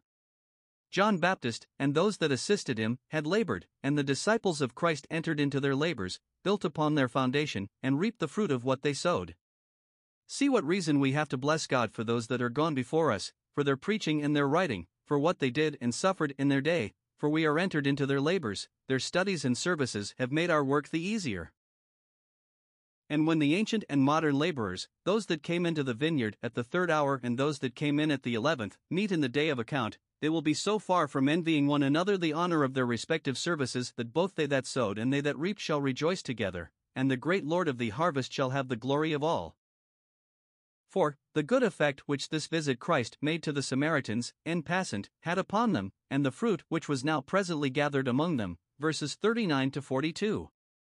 See what impressions were made on them. 1. By the woman's testimony concerning Christ, though a single testimony, and of one of no good report, and the testimony no more than this, "He told me all that ever I did," yet it had a good influence upon many. One would have thought that his telling the woman of her secret sins would have made them afraid of coming to him, lest he should tell them also of their faults, but they will venture that rather than not be acquainted with one who they had reason to think was a prophet. And two things they were brought to. 1. To credit Christ's word, verse 39. Many of the Samaritans of that city believed on him for the saying of the woman. So far they believed on him that they took him for a prophet, and were desirous to know the mind of God from him. This is favorably interpreted as believing on him. Now observe. 1. Who they were that believed, many of the Samaritans, who were not of the house of Israel. Their faith was not only an aggravation of the unbelief of the Jews, from whom better might have been expected, but an earnest of the faith of the Gentiles, who would welcome that which the Jews rejected. 2. Upon what inducement they believed, for the saying of the woman. See here. First, how God is sometimes pleased to use very weak and unlikely instruments for the beginning and carrying on of a good work. A little maid directed a great prince to Elisha, 2 Kings 5 verse 2. Secondly, how great a matter a little fire kindles. Our Savior, by instructing one poor woman, spread instruction to a whole town. Let not ministers be either careless in their preaching, or discouraged in it, because their hearers are few and mean, for, by doing good to them, good may be conveyed to more, and those that are more considerable. If they teach every man his neighbor, and every man his brother, a great number may learn it second hand. Philip preached the gospel to a single gentleman in his chariot upon the road, and he not only received it himself, but carried it into his country, and propagated it there. Thirdly, see how good it is to speak experimentally of Christ and the things of God. This woman could say little of Christ, but what she did say she spoke feelingly. He told me all that ever I did. Those are most likely to do good that can tell what God has done for their souls, Psalm 66 verse 16. 2. They were brought to court his stay among them, verse 40. When they were come to him they besought him, that he would tarry with them. Upon the woman's report, they believed him to be a prophet, and came to him, and, when they saw him, the meanness of his appearance and the manifest poverty of his outward condition did not lessen their esteem of him and expectations from him, but still they respected him as a prophet. Note, there is hope of those who are got over the vulgar prejudices that men have against true worth in a low estate. Blessed are they that are not offended in Christ at the first sight. So far were they from being offended in him that they begged he would tarry with them.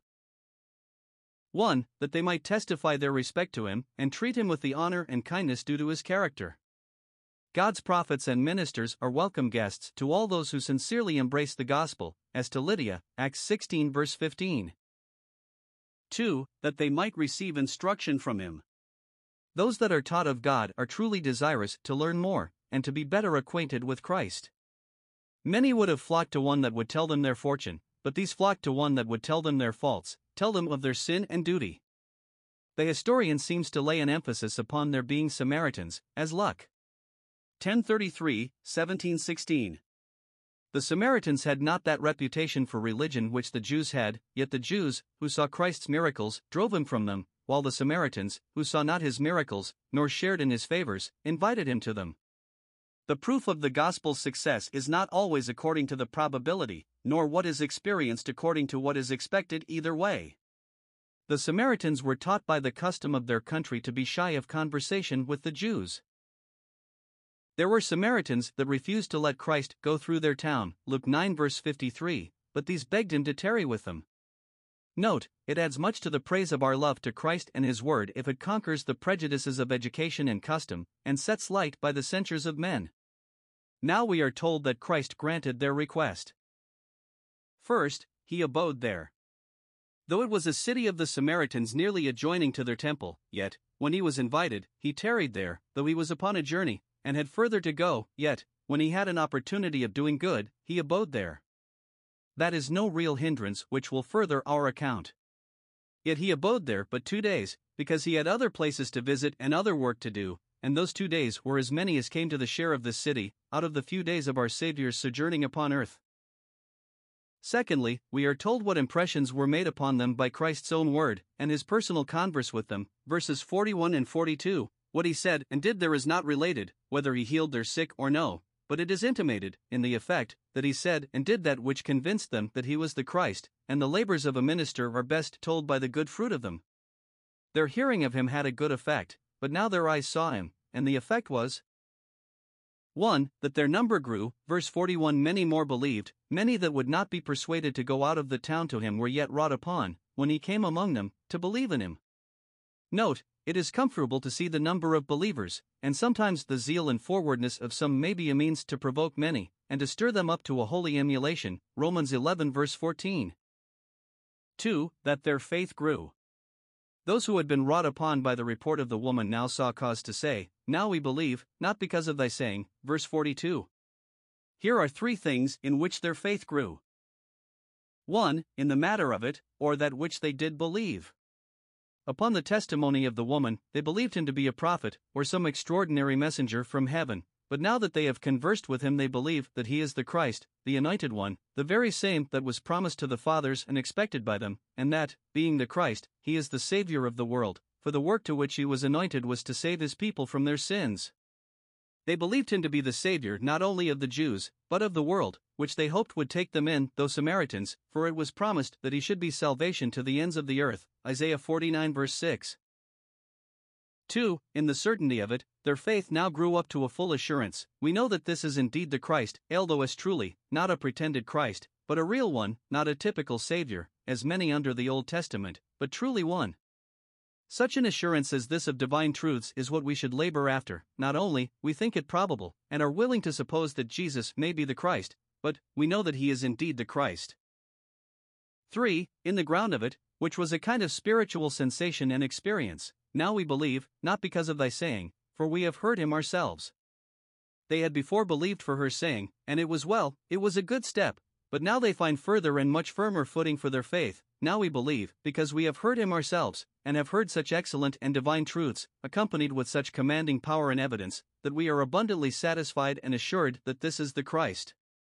This is like what the Queen of Sheba said of Solomon, 1 Kings 10 verses 6 and 7. The one half was not told me. The Samaritans, who believed for the woman saying, now gain further light, for to him that hath shall be given, he that is faithful in a little shall be trusted with more. In this instance, we may see how faith comes by hearing.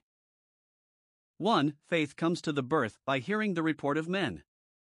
These Samaritans, for the sake of the woman's saying, believed so far as to come and see, to come and make trial.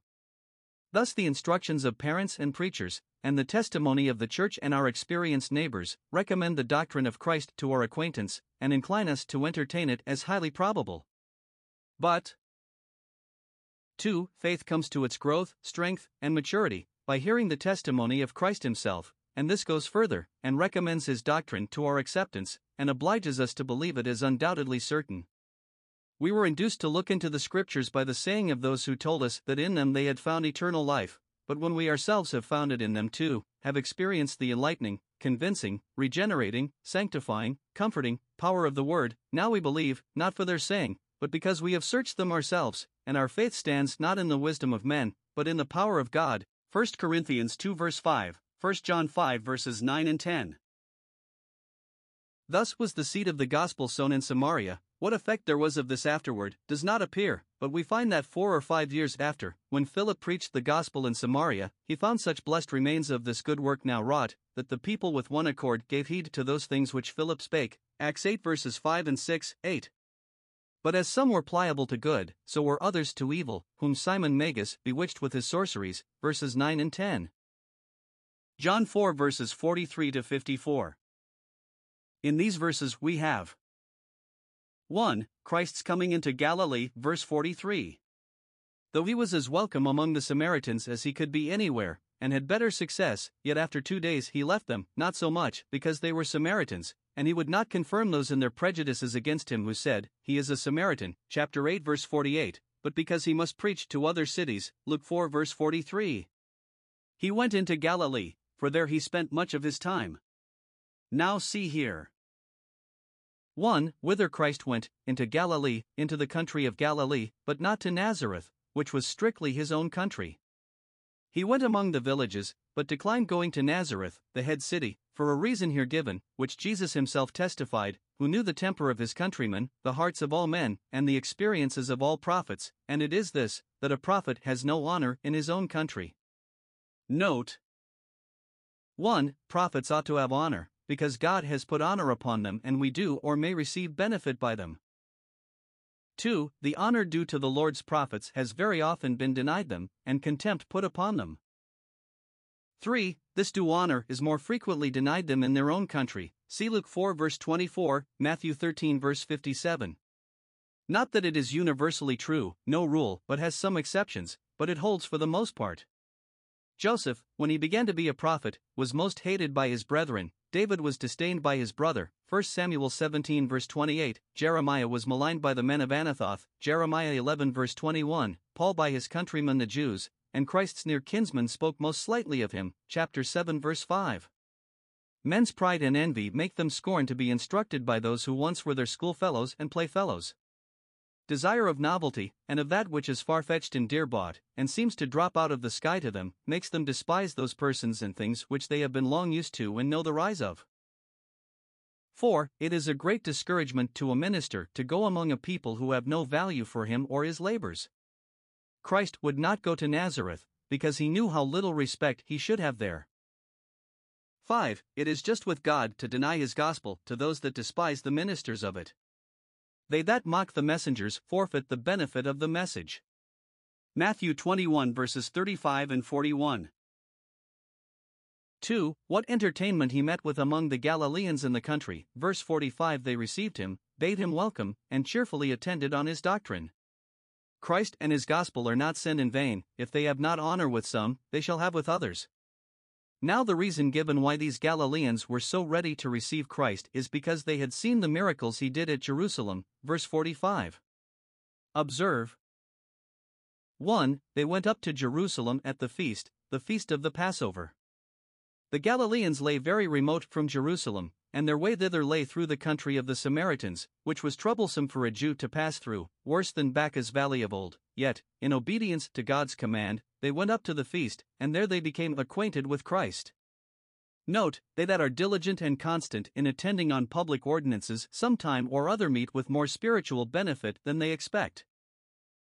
2. At Jerusalem they saw Christ's miracles, which recommended him and his doctrine very much to their faith and affections. The miracles were wrought for the benefit of those at Jerusalem, yet the Galileans who were accidentally there got more advantage by them than they did for whom they were chiefly designed.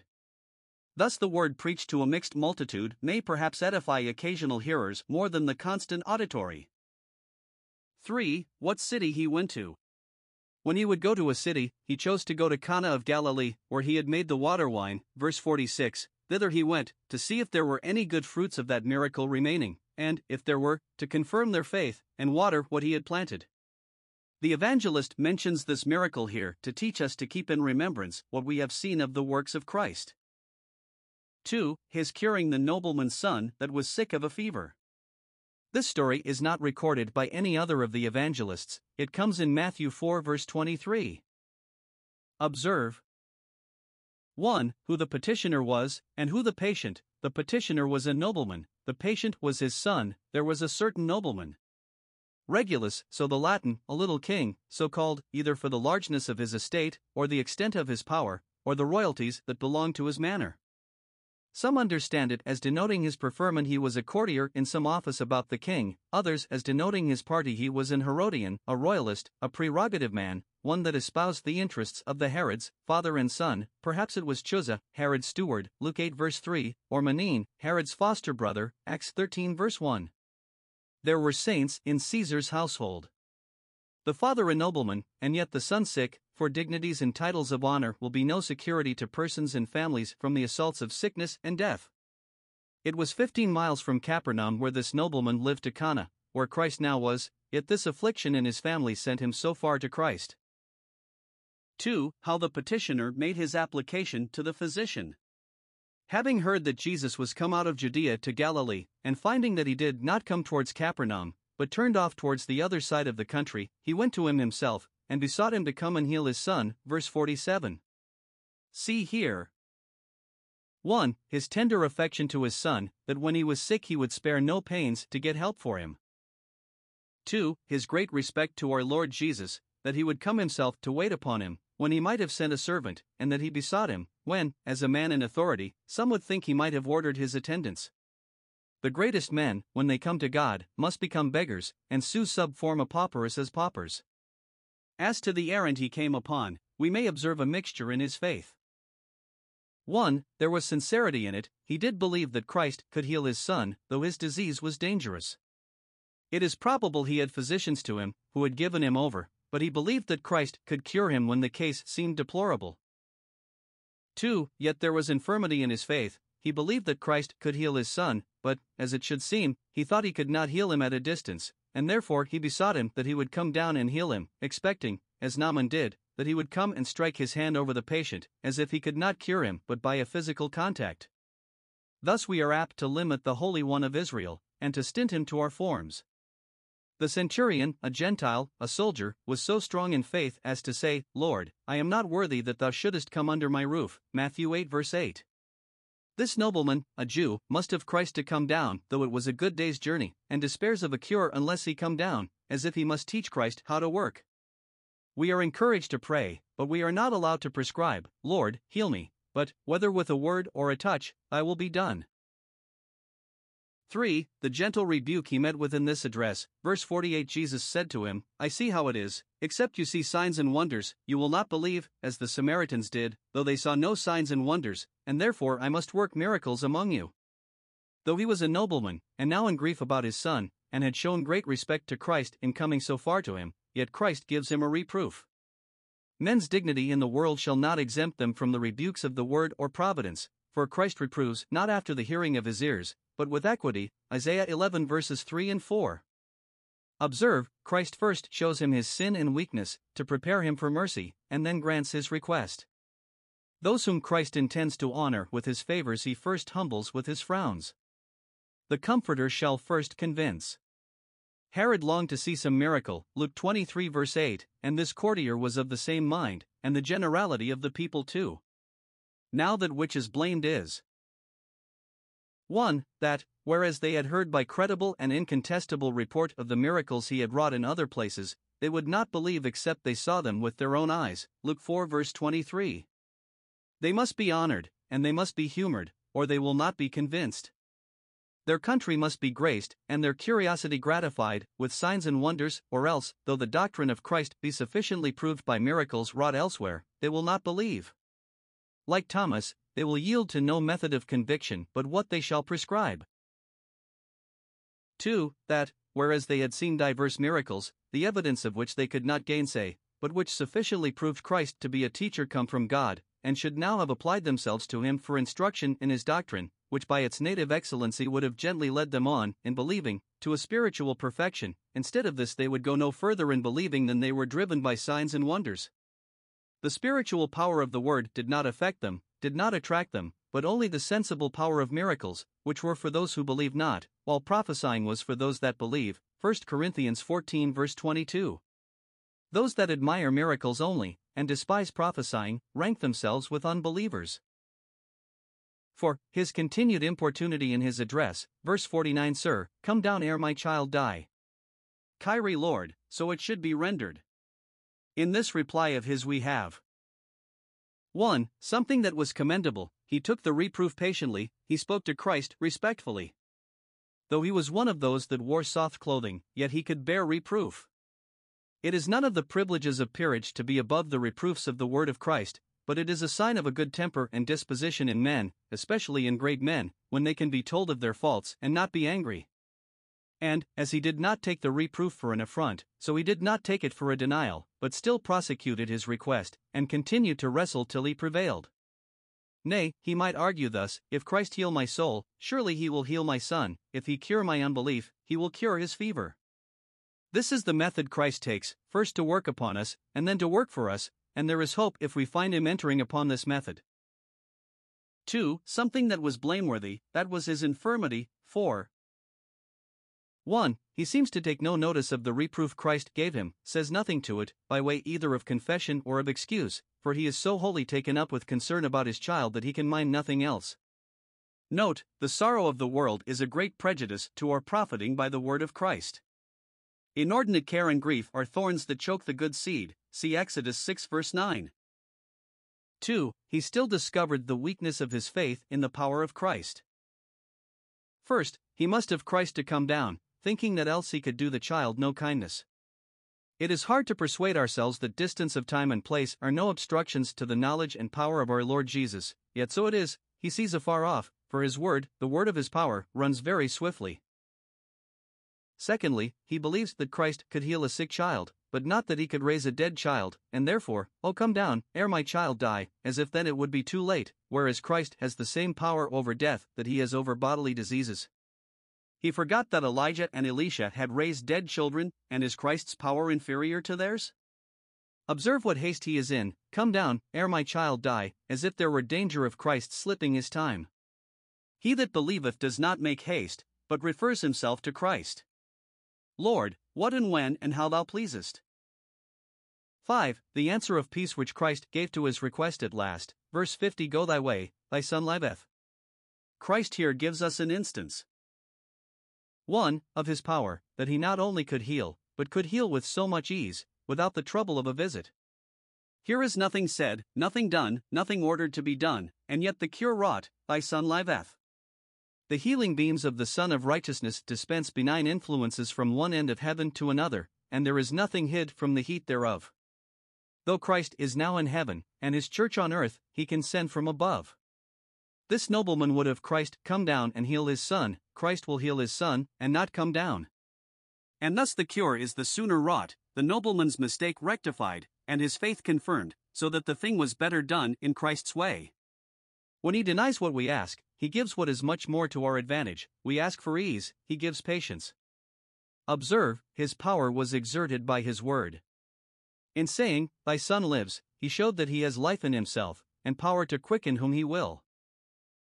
Christ saying, "Thy soul lives," makes it alive.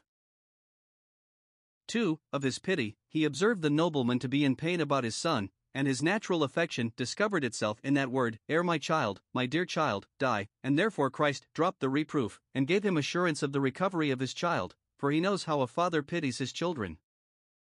6. The nobleman's belief of the word of Christ, he believed, and went away. Though Christ did not gratify him so far as to go down with him, he is satisfied with the method Christ took, and reckons he has gained his point. How quickly, how easily, is that which is lacking in our faith perfected by the word and power of Christ. Now he sees no sign or wonder, and yet believes the wonder done. 1. Christ said, "Thy son liveth," and the man believed him, not only believed the omniscience of Christ, that he knew the child had recovered, but the omnipotence of Christ, that the cure was effected by his word. He left him dying, yet, when Christ said, "He lives," like the father of the faithful, against hope he believed in hope, and staggered not through unbelief.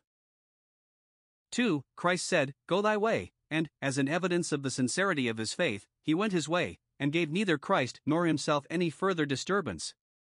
He did not press Christ to come down, did not say, "If he do recover, yet a visit will be acceptable." No, he seems no further solicitous, but, like Hannah, he goes his way, and his countenance is no more sad. As one entirely satisfied, he made no great haste home, did not hurry home that night, but returned leisurely, as one that was perfectly easy in his own mind. 7. The further confirmation of his faith, by comparing notes with his servants at his return.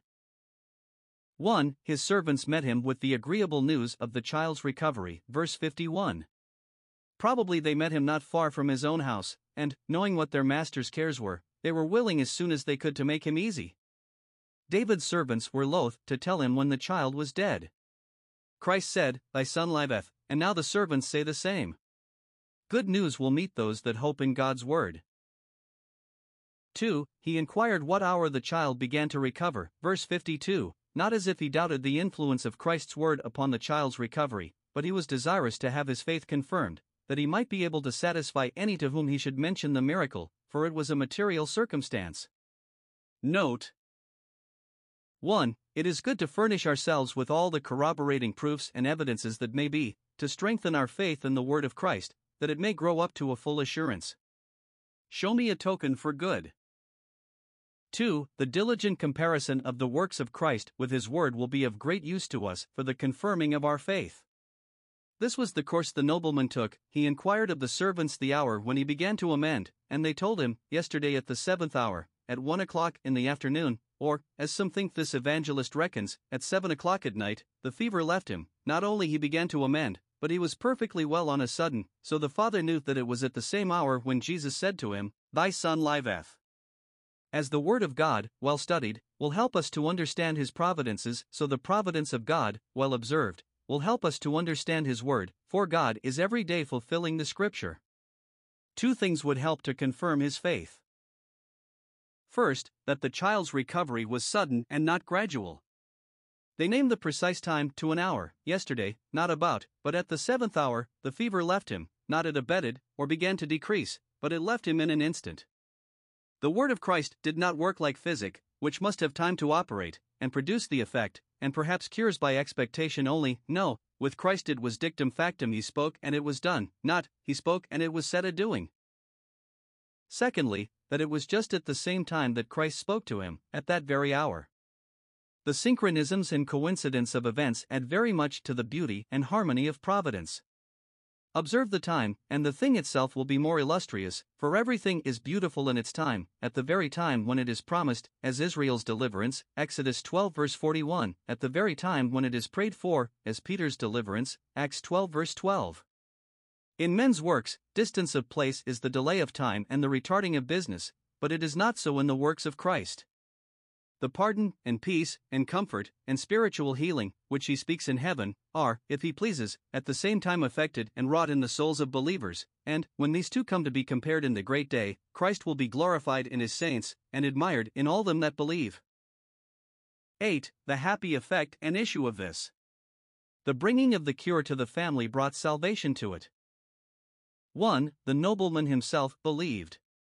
He had before believed the word of Christ, with reference to this particular occasion, but now he believed in Christ as the Messiah promised, and became one of his disciples. Thus the particular experience of the power and efficacy of one word of Christ may be a happy means to introduce and settle the whole authority of Christ's dominion in the soul. Christ has many ways of gaining the heart, and by the grant of a temporal mercy may make way for better things. 2. His whole house believed likewise. 1. Because of the interest they all had in the miracle, which preserved the blossom and hopes of the family, this affected them all, and endeared Christ to them, and recommended him to their best thoughts. 2. Because of the influence the master of the family had upon them all. A master of a family cannot give faith to those under his charge, nor force them to believe, but he may be instrumental to remove external prejudices, which obstruct the operation of the evidence, and then the work is more than half done. Abraham was famous for this, Genesis 18 verse 19, and Joshua, chapter 24 verse 15. This was a nobleman, and probably he had a great household, but, when he comes into Christ's school, he brings them all along with him. What a blessed change was here in this house, occasioned by the sickness of the child. This should reconcile us to afflictions, we know not what good may follow from them. Probably, the conversion of this nobleman and his family at Capernaum might induce Christ to come afterwards, and settle at Capernaum, as his headquarters in Galilee. When great men receive the gospel, they may be instrumental to bring it to the places where they live. 9. Here is the evangelist's remark upon this cure, verse 54. This is the second miracle, referring to chapter 2 verse 11, where the turning of water into wine is said to be the first, that was soon after his first return out of Judea, this soon after his second.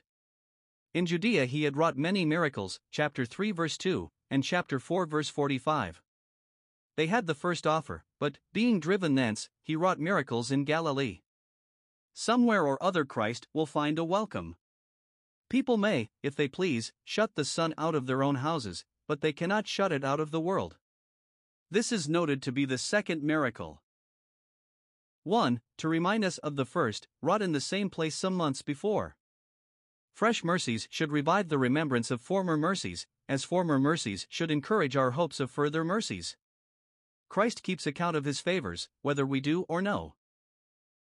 2. To let us know that this cure was before those many cures which the other evangelists mention to be wrought in Galilee, Matthew 4 verse 23, Mark 1 verse 34, Luke 4 verse 40.